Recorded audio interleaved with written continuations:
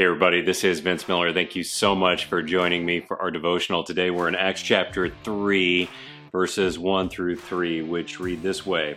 Now Peter and John were going up to the temple at the hour of prayer, the 9th hour, and a man lame from birth was being carried, whom they laid daily at the gate of the temple that is called Beautiful Gate, to ask alms of those entering the temple. Seeing Peter and John about to go into the temple, he asked to receive alms. You know, at some point, I think we all feel like this man here. We all feel lame, but this man was actually lame. He had been born without the use of his legs and was in this state his whole life. According to Acts 4, this was more than 40 years.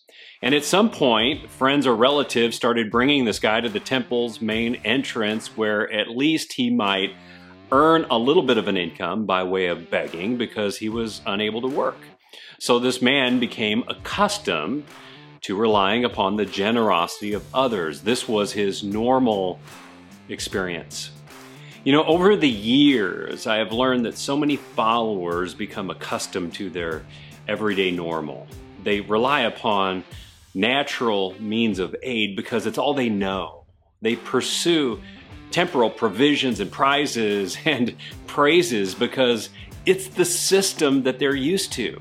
And sometimes they give up hope because they have tried by natural means with zero success, assuming that change is not possible, therefore they live lame lives. But God loves to shatter our natural expectations with supernatural interventions, just like he does here. And sometimes when we least expect it, he shows up and he moves us from lame to limping. Sometimes this is so unbelievable that others will be inclined to reject it. But within us resides an incredible story, a witness that we shouldn't keep to ourselves. It's a story about a God who fixes broken things that we cannot fix by natural means. Here are two questions for you to consider today.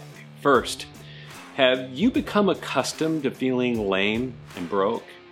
If so, change it up today. Ask God to do something supernatural. Second, has God done something miraculous in your life?